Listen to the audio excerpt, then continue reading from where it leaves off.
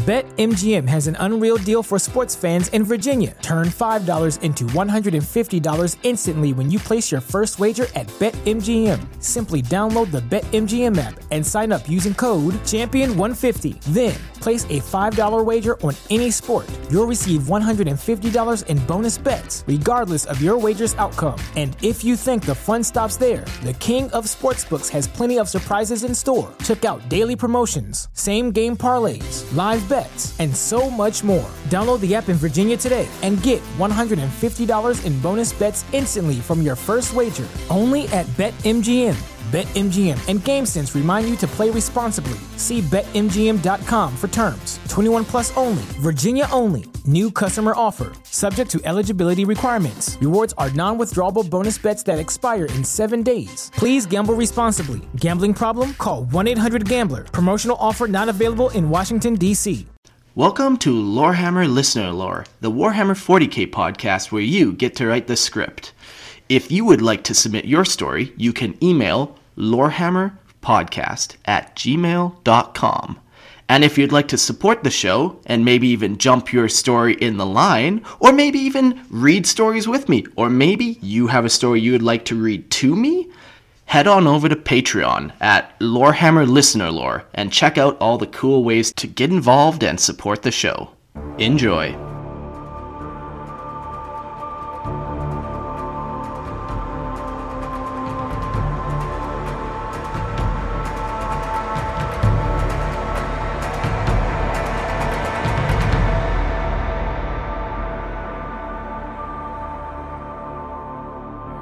Hello and welcome to Lorehammer Listener Lore, the 40k podcast where you get to write the script. Hey everybody, I'm your host, and joining me today, we got Conrad. Welcome to the show. Hi, how's it going? Oh, it's going very good. I'm excited to chat 40k. I got that daily itch that needs scratching, so thanks for helping me scratch it. Absolutely. That's what I like to do the best. Just scratch itches and play 40k. So this works out pretty perfect.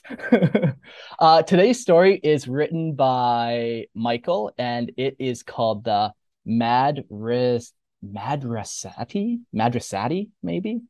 Yeah, I think that's about right. Yeah, Madrastii Species. And this is a homebrew Xenos that is based off of a D&D rulebook, I guess. So let's work our way through this and see where it leads us. Madrastii. Fuck this name. I'm changing it. Raptor-like species. Ultima segmentum. System. Altharius. Planet. Antheus. History. Thought to be seated directly by the Old Ones himself in their desperation. Now a member of the greater good under the protection of the Tau Empire. They were gifted technologies and resources from the Tau Empire when they joined the greater good, allowing them to enhance their special war gear they use for their unique physiologies.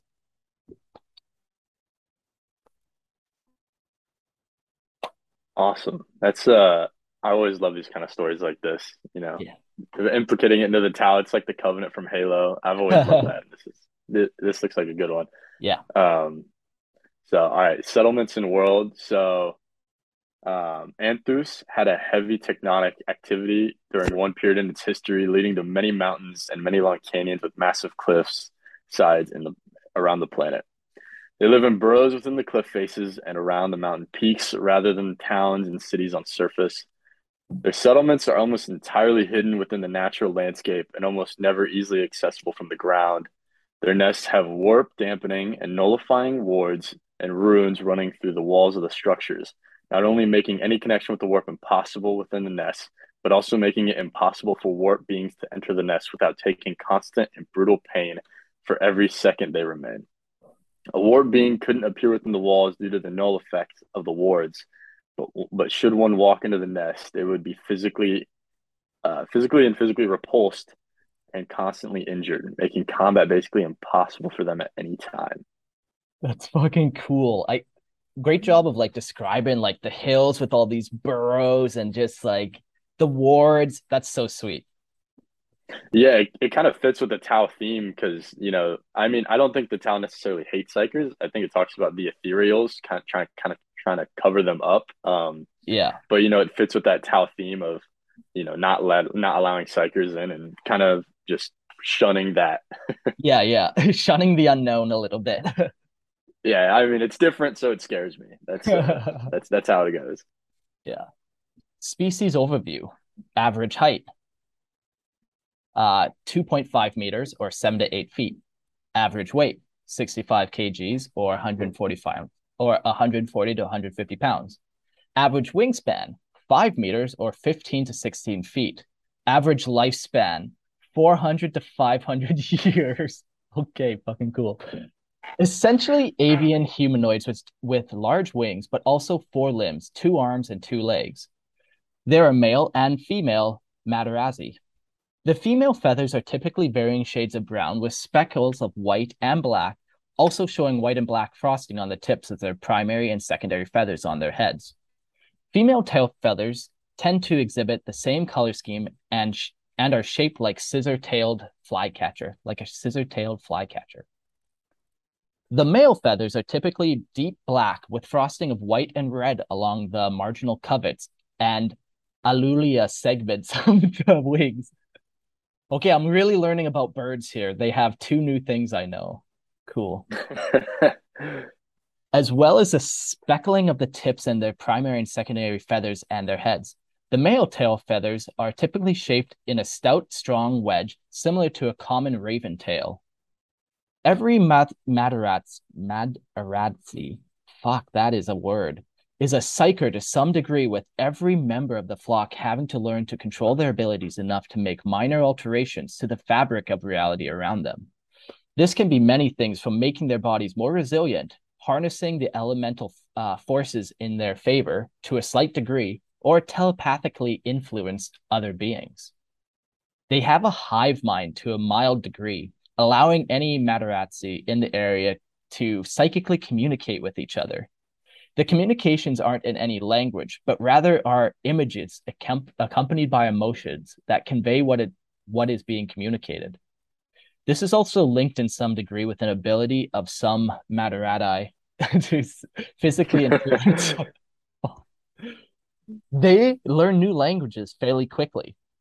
Due to their extensive experience with natural Due to their extensive experience with and natural affinity for warp and the beings there within, the Madaratsi have become virtually incorruptible by the warp taint. The only known example of a Madaratsi falling to chaos is one who came to be named Tumun, literally translated to destroyer, who fell to the ruinous powers. She was a sky maiden, a female aerial ranger, who had a sudden blossoming of power, which was too much for her mind to handle. See in later text for further explanation. Thanks to their psychic nature, they developed an ability similar to the Eldar bone singers and can create armor, weapons, and even their nests out of this crystallized warp energies. Appearing similar to a thicker chitinous armor for the ranger wingsuits or carapace plating for the stalwart defenders. Their wraithbone armors have since been further reinforced with monofilament mesh layers, adding further strength, but allowing for electronic networks through the plating to allow full neural integration between the Madaratsi and the suits. Also allowing them to feel the suits as if they were naturally part of their bodies.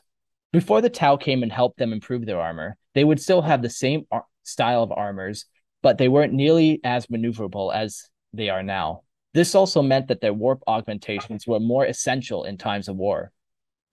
They have no vehicles for planetary or star travel of their own, utilizing Tau vehicles when necessary, although they find riding in vehicles and ships rather uncomfortable. On planet, they will simply fly around on their own or in flocks. Wow, there's a lot of Wow. really cool stuff in there. Yeah, I mean, it kind of like with the way that it's kind of like they know, but they also are kind of psychic. It reminds me of when there's a lot of Tyranids. It's like all of them are psychic, but not all of them are psychers. But when you get enough of them, they kind of Yeah. dampen the warp and do that kind of crazy stuff. So maybe, they're all nesting together up in these mountains, and their nests are close together. And maybe that's why it kind of Yeah. has an effect on the warp. But no, this is really cool lore. Yeah. Yeah, yeah, and just like kind of how they have their own type of wraith bone. That I can just imagine too that they're vomiting up this warp substance and Yeah, like then molding it from there, like just bird things. yeah, yeah, absolutely. Just bird things. Yeah. All right. Combat roles. So every Madrastii is taught to fight from a young age. This means every member of every flock around Anthus is capable to participating in war if needed. But they are still those who prefer to stay within or around the nest. They will be the ones taking care of the newly hatched Madrastii, maintaining the nest, teaching and training the young ones, etc.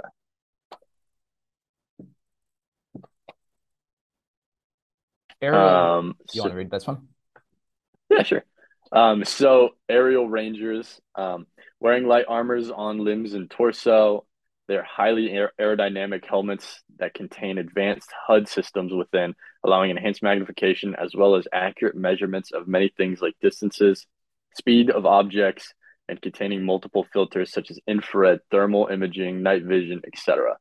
Their wings have highly maneuverable armored sheets that rest at the top of their wings, increasing durability of the wings to allow faster flying speed without damaging the wings underneath, while still not hindering their natural wings at all. Smaller jets between the shoulder blades on torso flanks and the larger jets near the base of the spine are used for increased aerial maneuverability and acceleration. The wingsuits is linked directly to the Raptoran's neural network, allowing perfect assimilation of technology and biology and allowing the Raptorans to activate or deactivate jets as necessary, just the same as being able to move a limb or any other natural body process. Armor contains technology that allows the wearer to blend in with natural surroundings while remaining stationary. Increasing stealth capabilities also seems to project flickering holograms around the wearer when in flight, making it harder to determine the exact location and just harder to look in general. Very similar to the Harlequin's hollow suits. Most rangers will use some sort of rifle, but there are some who choose to use their aerial superiority and speed to be quick in and out shock troopers. They will utilize lightning claws and power lances, even having specialized power claws on their feet for added attack potential. As for their war gear, they will use rifles, dual pistols, lightning claws, power lances, accelerated photon grenades, and crack grenades. We've got quite the arsenal. Yeah. I'm excited to go through these and like see if I can picture what rule set he's using or if this is all just like fuck it, whatever, you know. Uh Yeah, yeah. yeah, like I keep kind of picturing, okay, maybe is he using Eldar rules and maybe these are like swooping hawks or something, but I think we need to read more to figure out fully if that's even a thing. That's kind of what I was thinking too. And then I saw lightning claws and I was like, oh, okay, Yeah. well, maybe it's kind of like a Raven Guard kind of thing, but Yeah. I don't know. Lightning claws are such a cool weapon that any person who's using one is deemed okay in my book. Yeah, and these guys have lightning talons as well, it sounds like Yeah. fucking cool. All right, stalwart defenders. They wear heavier armor on the torso and limbs, but can still fly, but are much less maneuverable compared to the aerial ranger counterparts. They use flight as temporary means to get from one place to another quickly, but operate mainly on the ground when in their armor suits. For limited flights, smaller jets on ranger suits are replaced with larger jets with added smaller jets on the wings to compensate for the heavier armor, but can still only allow for short flights or assault jumps. Helmets still contain advanced HUD and diagnostic tools, but are less about aerodynamics and more sturdy, more built around combat. Their wings are completely covered in armor, still being linked to the Raptorian neural network, allowing for perfect manipulation of the wings, but still allowing natural wings underneath. Wings can be used as a weapon in melee combat, but can also be drawn around the body to be used offensively, blocking both melee and range attack, even being used to parry in melee combat.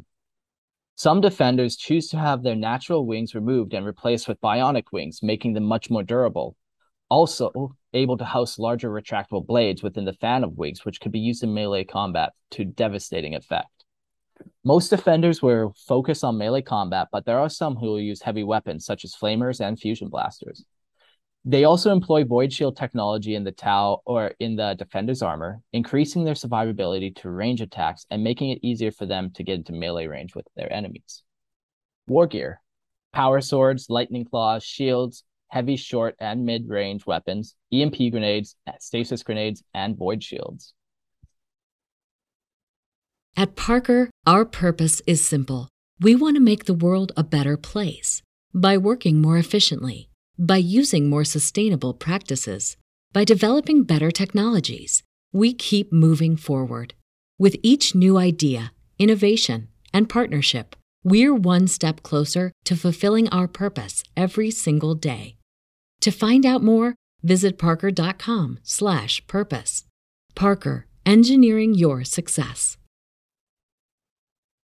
Wow, that's a cool concept. It really makes me think of if you've read any of the Horus Heresy books on the Isfahan 5 drop site massacre. It talks about Corvus Corax with these metal wings Yeah. flying through and just decapitating people left and right, using them as extra swords. And that's kind of how I picture this. Yeah. Just flying in fast, just chopping people's heads off with the wings. It's And, pretty and cool. then even like, then the bunch of heavy weapons on the hill start shooting and they just cover Yeah. their body in the wings, and now they're fine and to like swoop off again. Like, yeah, he described these very well.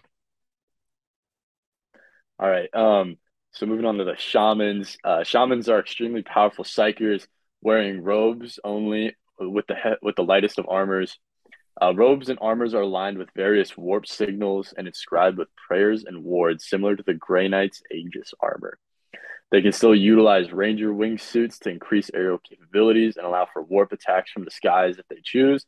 They can establish an eldritch tapestry across the battlefield, also called a raising a chorus, allowing them to extend and amplify their psychic abilities further into more allies or enemies. Multiple shamans raising choruses enhance existing tapestries from other shamans, allowing for stronger attacks or longer lasting and more potent buffs and debuffs. Often, multiple shamans will engage a single powerful chorus and simply maintain these at full strength to allow War Singer free access to use and focus his more powerful or potent abilities across it without having to expend energy of his own on the tapestry. Many use specialized harpoon guns that allow the shaman to imbue warp energies into the bolt or projectile for increased speed and damage. Additional effects like explosive projectiles or even turning the bolt into a conduit for warp lightning for a time, etc. Others will play entirely supportive roles while wielding a force staff to further amplify their power and ability to manipulate the Eldritch Tapestry.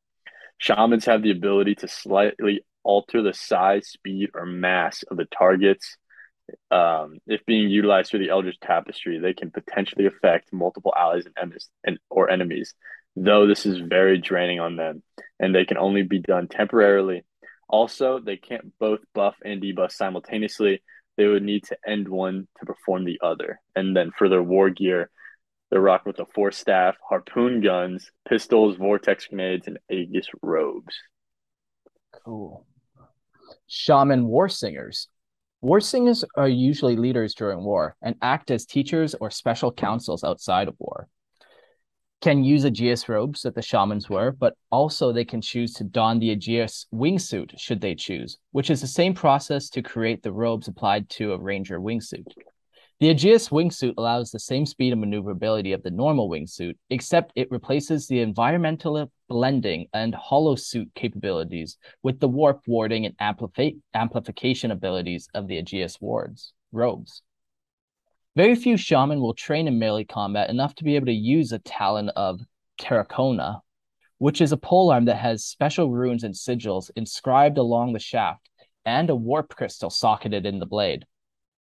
Most war singers have been rangers or maidens with greater than average psych or potential that fully blossoms one day, causing them to want to further train and hone these new skills, leading them down a path of the shamans and ultimately training in the Talon of Terracona. The wards and inscriptions act as foci for various psyker abilities, increasing their potentials and powers, while also acting as means to interact with the soul crystal. Each spear is perfect or especially crafted for the shaman warsinger when they pass the trials and ascend as a warsinger, with the blade shape and shaft design being picked by the singer at their ascension. They will inscribe the runes and sigils themselves, allowing them to specialize what powers can be amplified with the spear. The crystal is anointed as it is being crafted before it is socketed to give it its real power. The crystal absorbs the souls of any killed by the spear, from lowly soldier to demon prince, and binds them in the crystal.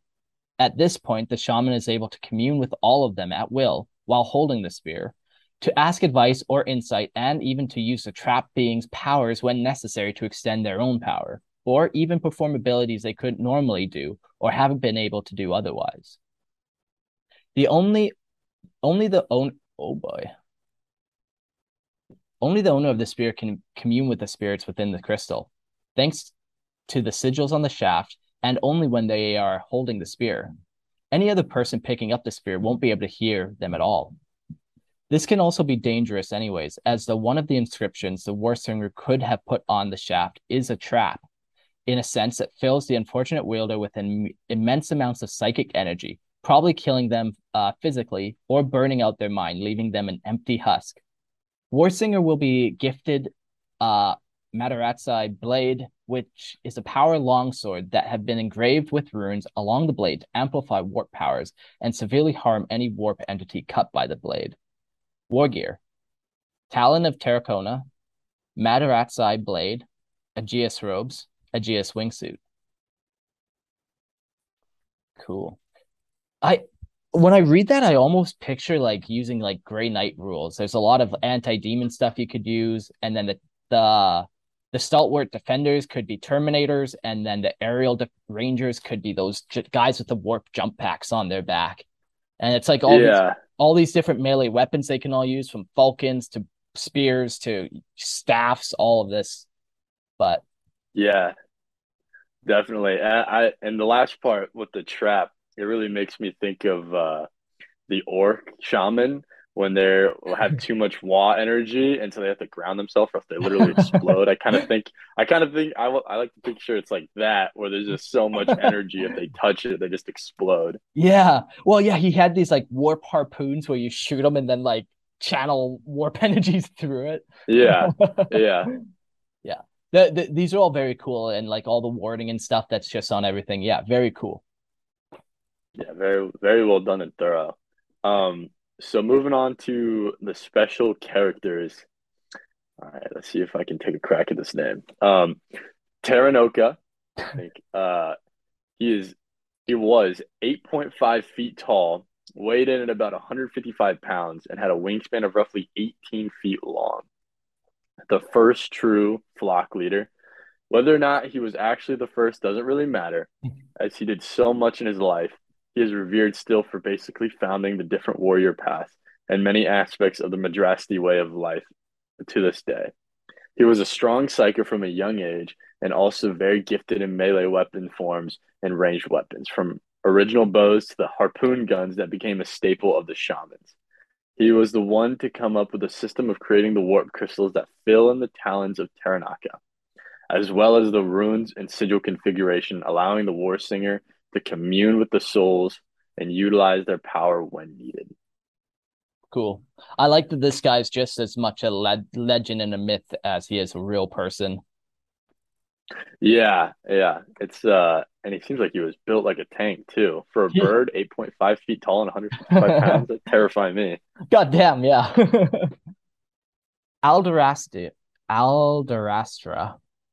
slash Tumen, one of the first Sky Maidens, the daughter of Terracona and Asasa. She was originally named Alderastra Burning Star. When she was around 75 years old, after many, many years of training in all things from combat to controlling her psychic energies, she was sent with a large flock to quell a chaos landing party. Her and her flock most certainly did rid the planet of the chaos incursion, though Alderastra and a few other Madrastii took wounds from the warp blades amidst the combat. The wounds got worse and worse despite any treatments the Madrastii tried, eventually leading to the warp corrupting their minds and bodies. Terracona and Asa saw the change happening over months, which led her to creating the runes and sigils configurations and making the process by which to capture souls in crystals. 4 months after initial incident, Alderastra and the other injured flock members went into a rage, grabbing weapons, slicing and shooting through as many members of the flock as they could before they were noticed. Terracona killed the other corrupted flock members, then tried reasoning with his daughter, but her mind was too far gone and he could see the warp physically changing her already. After a difficult fight between Terracona and Alderastra, Terracona finally struck the killing blow on his child and stopped her rampage.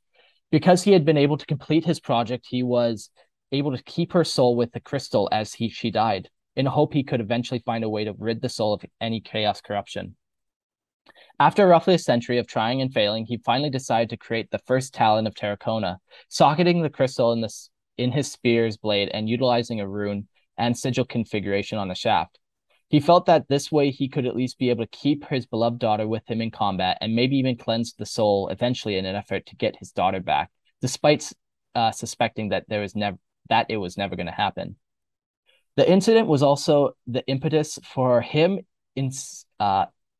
instating extremely strict training regimes for young Madrastii to get their minds prepared and disciplined from a young age to have the best chance of standing against the ruinous forces of chaos.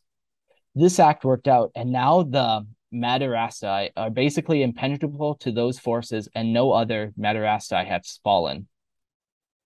Terracona never called her Tumen in his life, still calling her Alderastra when he would commune with the entity in the Talon. This label came much later, as the tales were passed over the generations and the legend of the Destroyer spread, becoming a cautionary tale of the dangers of chaos and the importance of a proper psychic training and mental discipline.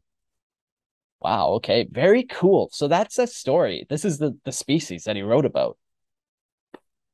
Yeah, I like how threw in a little grimdark there towards the end. But really that kind of gives a lot of definition to the species as a whole really well. I like how he didn't really write about like, Calgar who's out there right now beating the crap out of Tyranids. Like these are old characters that really gave the definition to the species and how they act. And I don't know if you still said they're around now, but I really like how he did that. Instead of, just talking about what they're doing now, it's how they got to where they are. Yeah. Like, and even on that, like what they're doing, like I feel like their motivations are pretty clear. Like their race suffered from chaos, and now they just kind of want to cleanse chaos wherever they can kind of find it. Yeah. Yeah, the characters are definitely cool. It's cool that like just every race isn't safe from chaos, and you need to be like super cautious. Like every race has their Horus heresy essentially. Yeah. Now they've got that Grey Knight mindset where they're just absolutely going crazy over it and trying to stay away from it. Yeah. Cool. I really like it. The only question for this guy is like, do you have a tabletop army? Are there rules out there? Are you counting as something? Like, what's the deal? Give me the lowdown. I need to see miniatures. Yeah, absolutely. And my only question is whether me or Mark were able to pronounce the name better. Which one of us got the closest to being able to pronounce it? Yeah. It's spelled Madrastii, so it's a made-up word. I hate him for making me say it so many times. He had a cool word for him. He kept on calling them Raptorians, and I thought that was a sweeter name, Yeah.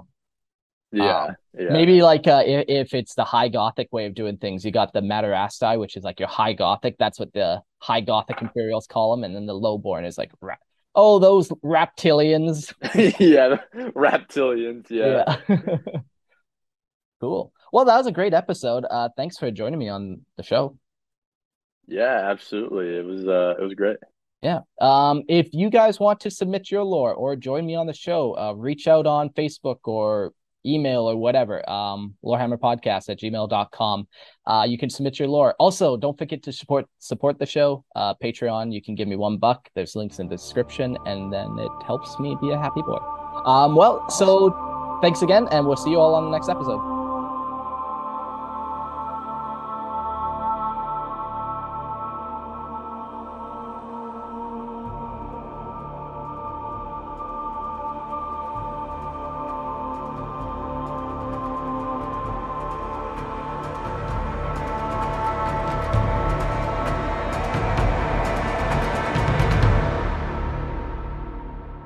Thanks for listening.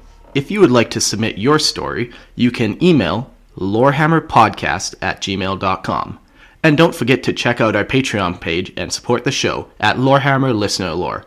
See you next episode.